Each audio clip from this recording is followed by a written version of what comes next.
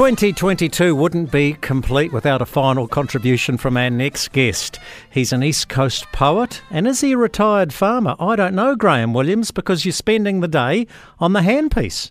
Yeah, well, that's right, Jamie. I'm back in the bottom rung of the ladder. Well, I shouldn't say that being on a handpiece, but I'm back at grassroots level, and it's a place I love to be. So I'm helping mates out on farms, and yep, I'm dagging big fat ewes, and I couldn't be happier, to be fair, Jamie. Good on you, Graeme. So what are your thoughts on the year that was?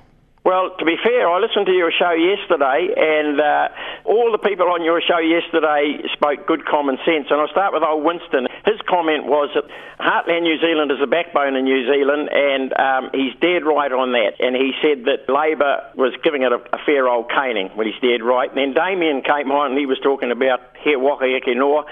And he said it was a complex bit of work. Well, I'd say the same about the Labor Party, to be fair. That's a complex piece of work.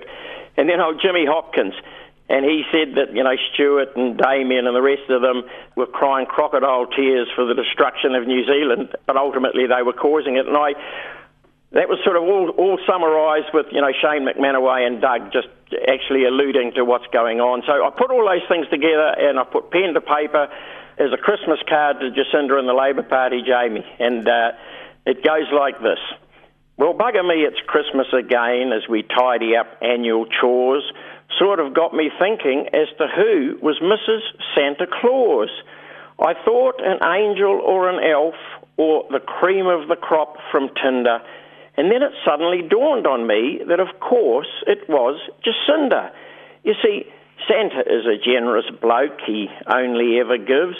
Jacinda Claus is just the same, giving away the nation where she lives.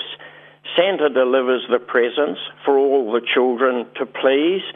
Jacinda provides the carbon farms to produce the Christmas trees. A Christmas present is never the same if it's not beneath a tree. And thanks to Jacinda Claus, a shortage there'll never be.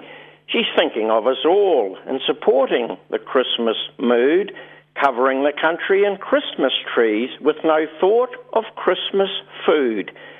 The concerns that I am airing are more relevant in the Christmas quarter because not only is the food basket gone, she's now given away the water. We'll dream of loaves and fishes at a banquet ravaged to the bone, a carbon-neutral Christmas feast of 3 needles and a cone.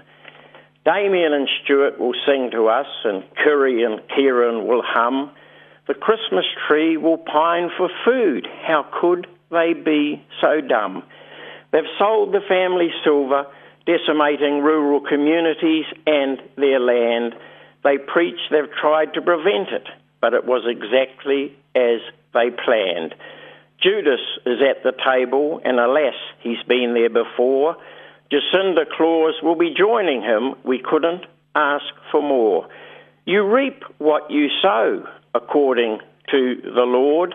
Carbon trees defy belief. Just ask the Paris Accord.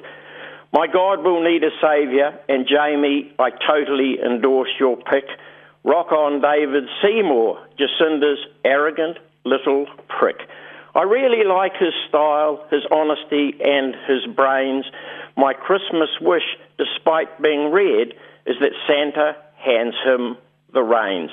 And that's my take on it, Jamie. So happy Christmas to you and Ro and the team, and to all the farmers out there, and to all the urban people that support the farmers that hold the country together. That's me for 2022, Jamie. Bloody brilliant, Graeme. Merry Christmas, mate. We'll catch you back next year.